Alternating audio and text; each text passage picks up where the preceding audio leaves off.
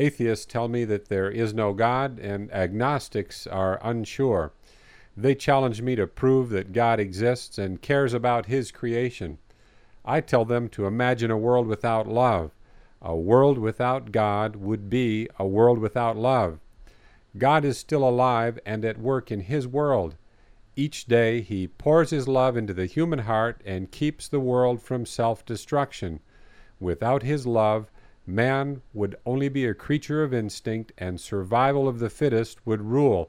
In a loveless world without God, life would not be worth living. The most powerful force in the universe is God's love. E. Stanley Jones said, "God is love, and works by love, and by nothing else than love." The power and presence of God in the world is love. God's love provides the healing touch that restores my damaged emotions to full health. I don't need more money or more things.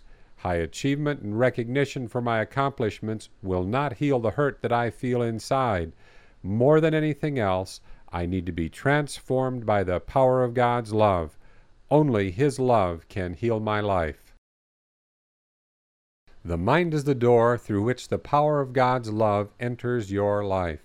That's why the Bible says, "Be transformed by the renewing of your mind." In order to have a new life, you need a new way of thinking. No matter what path you walk to personal transformation, all paths eventually converge on the mind.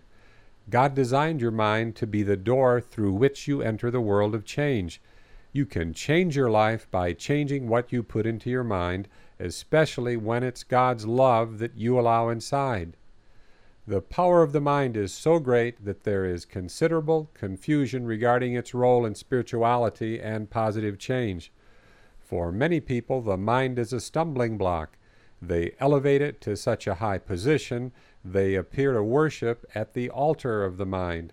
Others turn their back on it, believing that religious faith and the mind are in conflict, and they choose faith.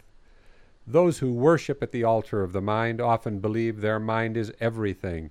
They elevate it almost to the status of God. They preach a gospel of mental omnipotence that is supposed to cure all ailments. If they can just get things straight in their mind, everything will be fine. Those who have an adversarial relationship between their mind and faith struggle through life trying to bring their unruly mind into submission.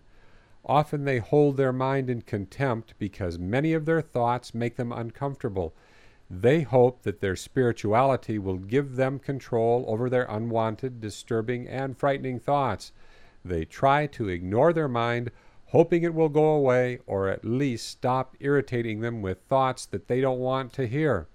They try to divorce themselves from their mind, claiming that all they need to do is live by faith. If they have enough faith, everything will turn out fine. The truth lies between these two extremes. God designed your mind to be the door through which the power of His love flows into your life.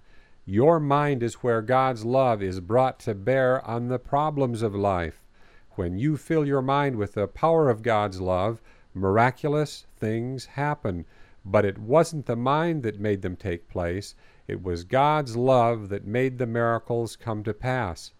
You can have a new life if you open your heart and mind to the power of God's love.